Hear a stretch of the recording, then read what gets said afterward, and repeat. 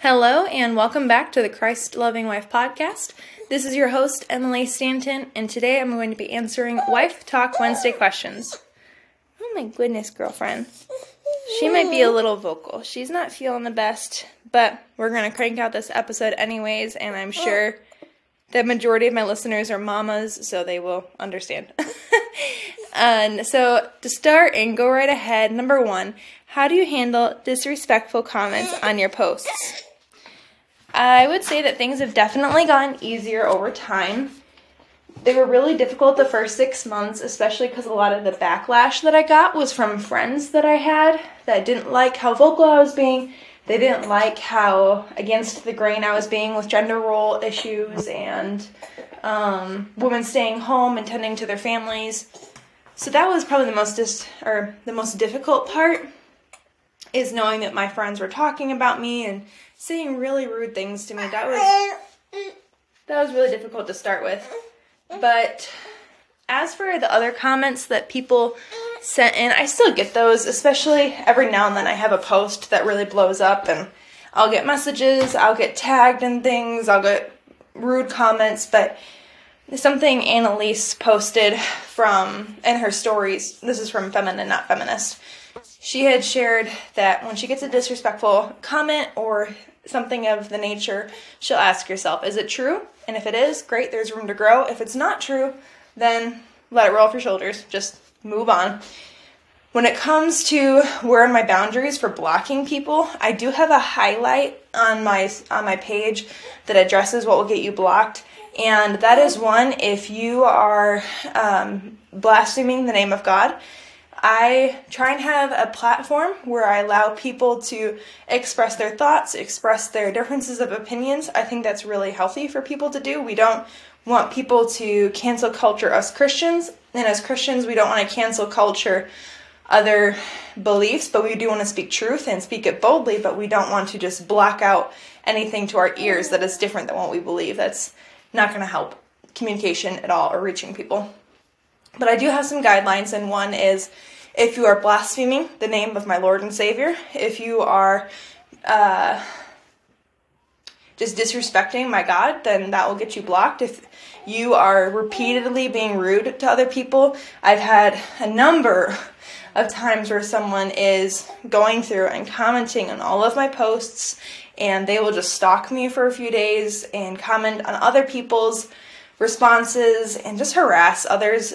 When it comes to my posts, I don't really care, but when they're harassing my followers, I will give them a warning. I will say, this is your last warning. You need to stop harassing people or you will get blocked, and then if they do it again, I do block them. And then the third thing is if people are disrespectful to my husband. I have had people just go way out of line with things that they'll say about him, and that's just a clear line for me, that if you're going to disrespect my husband, you're out of here. With most of those cases, I do give them a one-time warning if it is to that level. If they say something like, maybe your husband doesn't love you, I'm not going to block them for that. But if they say really crude or things that are like of the abusive nature about my husband, I will block them for those things because I don't want anything to ever escalate. Number 2, birthing my baby at the end of the month. Fears creeping in. Any tips?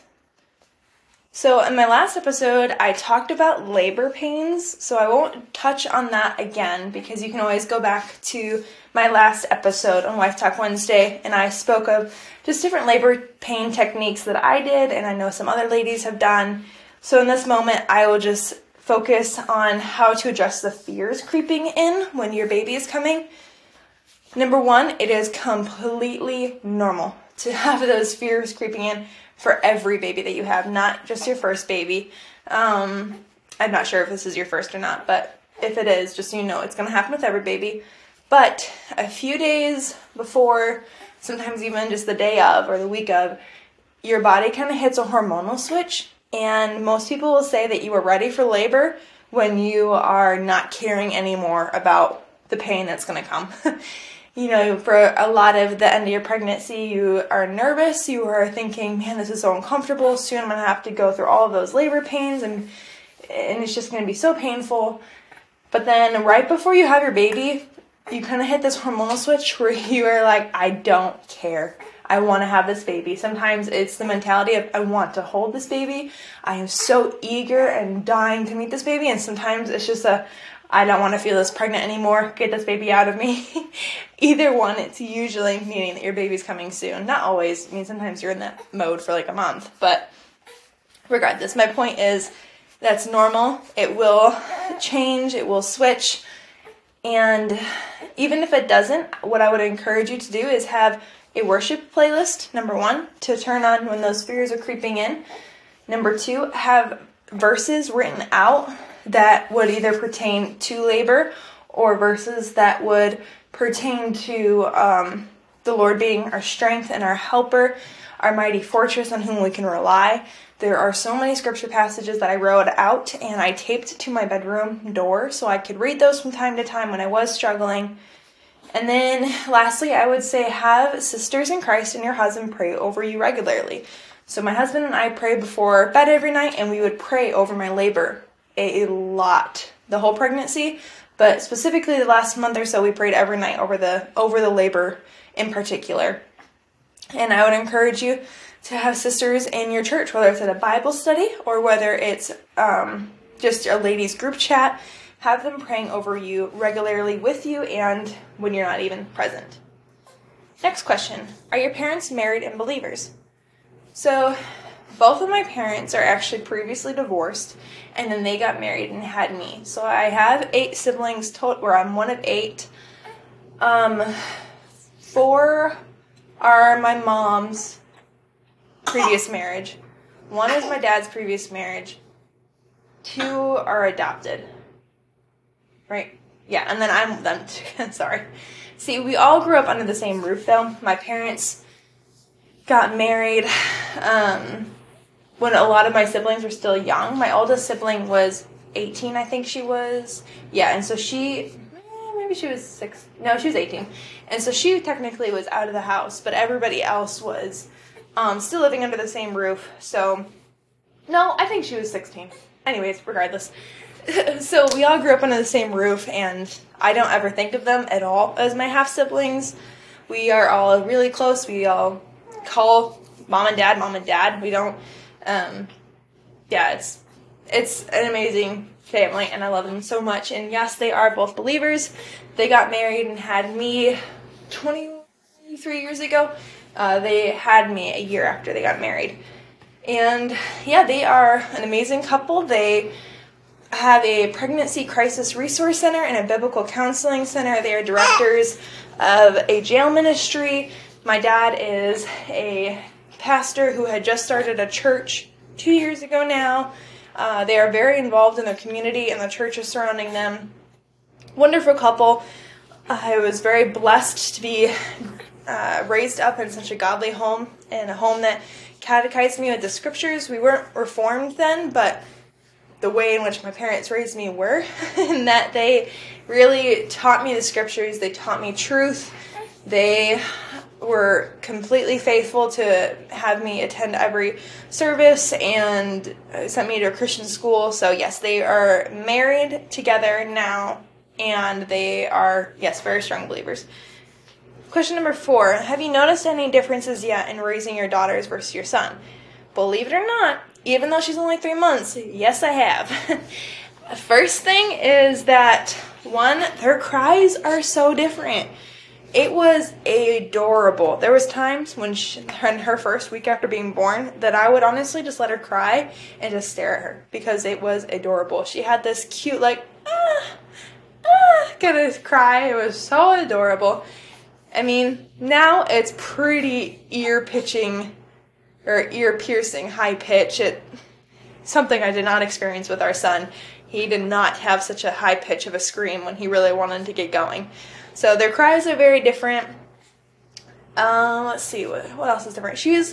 So I don't know if this is specifically gender. Well, one thing I would say that I think is more gender is that she's a lot more shy, girly, flirty, kind of. For instance, whenever Will look at her and smile or say, "Hi, sissy," she will like tuck her head into her shoulder and give the cutest little smile and bat her eyes. I mean, she's 3 months old and she could steal any boy's heart. It is adorable. As for other differences between them, I don't know if this is gender specific or why. It could be, I don't know.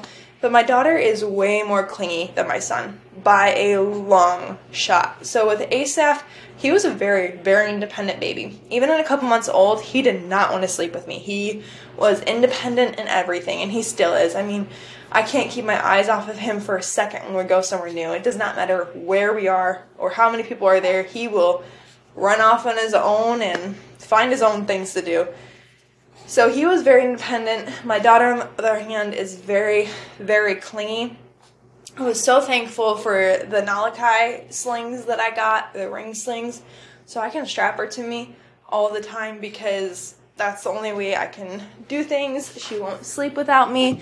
We are finally getting to the stage where I can get her milk drunk enough to where she will allow me to just have some time in the evening with Will to just relax with him, watch a movie or something like that, so I can get her to fall asleep and put her on the couch. But the first few months, my goodness, that was not even an option. She was and is very clingy, but to be honest, I really don't mind. Other than the first few months when it was hard to have alone time with Will without her strapped to me. I felt like I couldn't even hug my husband without her strapped to me. But other than that, I really don't mind having her strapped to me or having her needing to be held.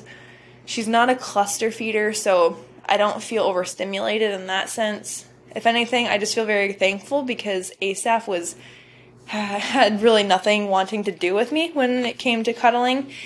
And so I remember taking pictures at like 5 months, 6 months or so. It was definitely under 6 months. And I would send it to my sisters every time he wanted to snuggle with me. And that's for like a 5-month-old baby. And I was like, he wants to be with me. It was just weird. But she's the opposite, and I'm thankful for the snuggles. It makes me love her a lot and makes me feel really close to her. Question number 5. What have you learned about yourself since becoming a mother? Number 1, how selfish I am. Number 2, how much I idolize my marriage. And number 3, how impatient I can be. I didn't even write those down. Those are just really quick and clear to come to my head. I think one, for the selfish part, is that when you are a mother, you have to put down what you're doing a lot to help your children. If your baby's hungry, you got to put down the dishes to nurse. If your child is needing help getting something off of the bookshelf, you need to put down what you're doing and go help him.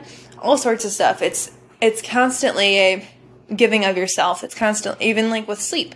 You know, when you're pregnant, you are lacking with good sleep. When you're nursing, you're lacking with good sleep. And then even when you're not nursing, your children will get up before you, guaranteed it. So it is definitely a or even specifically recently with going to a new church, it's been at times difficult to connect to other mamas because my son is constantly running off and I have to ditch conversations to go fetch him. So it's definitely a giving of your own desires to raise up your children. But it's okay. Let me tell you, it is 100% worth it. When it comes to idolizing your marriage, I don't know that this is going to be a struggle for every couple, but I realized very quickly how much I idolized my husband and time with my husband and how frustrated I would get with our son when he was first born at the lack of alone time I had with Will and the ability to do fun things with Will.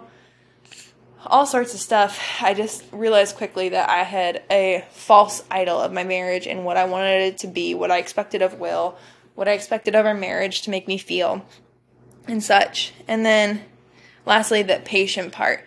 Especially the more kids you have, I am learning that there are going to be a lot more chaotic moments and a lot more stress and loud noises. And sometimes when one baby gets screaming, the other one picks up on it and starts screaming, and it can make it to where you yourself are crying on the kitchen floor. So definitely growing in patience, growing in selflessness, and growing in trusting the Lord with my marriage. And the Lord has done abundantly more than I could ask or imagine, because our marriage has only grown and blossomed and is way more beautiful and healthy since having kids. What's wrong, baby girl? Oh. Last question. What would your idea of a perfect date with your husband be in this season? Well, we've only been away from our kids, I think 3 times in over a year and a half. And that's just for maybe an hour or 2. I think the longest we've gone is maybe 4 hours. Yeah, and since moving to this new state, there are so many lovely people at this church that I know if we were in an emergency situation, I would be more than happy to trust them to take our children when we were like in the hospital or something like that, or if, we needed to, for whatever reason, had an emergency situation. But when it comes to just feeling comfortable to just up and ask somebody right now to babysit our kids, I don't know that I would feel comfortable just asking that of somebody right now. So I think probably my idea of a perfect date that's maybe not feasible right now would be, having somebody watch our kids for a few hours, and then, which is also probably not feasible since it's almost winter, is probably going swimming. I love swimming with my husband. We have a lot of fun wrestling in the water and just sunbathing and talking, and it's nice because you can't have your phones in the water, so it removes the temptation for both of us to just waste time on our phones. Another one is we really like going putt-putt together, playing putt-putt golf. I like doing that as an idea of a perfect date. Going for a hike, that's really fun. The first time we ever had anybody babysit our firstborn, he was a little over a month old, and Will and I, this is going to sound really silly probably to a lot of you, but we just didn't know what to do. We were just so excited to have time alone. So we went into the woods and threw sticks at each other. And we played a game to see if we could hit one another with the sticks at a certain distance. It was silly, but it's a core memory for me now. And yeah, so I think probably hiking or swimming or playing putt-putt, something like that would be my idea of a perfect date in this season. But with kids, oh, baby. Oh, honey. Oh, my other son just woke up. Sounds like I'm going to be wrapping this one up. Both my kids are a little sick right now, so they need a little extra attention, and that's okay. So yeah, when it comes to bringing our kids on dates, that really can be done with anything, wherever. So that's always fun to do as well. I am a little distracted now, thinking of what I need to get done before my son wakes all the way up, so I'm going to wrap up this episode. Thank you for tuning in. Go ahead and leave a review on this podcast that will be extremely helpful to boosting this podcast to other people's pages, as well as if you want to, in the review section, I think it is, under this episode, you can share what you would like me to talk about next to my episodes. So I hope you all have a good rest of your day, and enjoy the Lord, enjoy His creation, and bless your family. Bye-bye.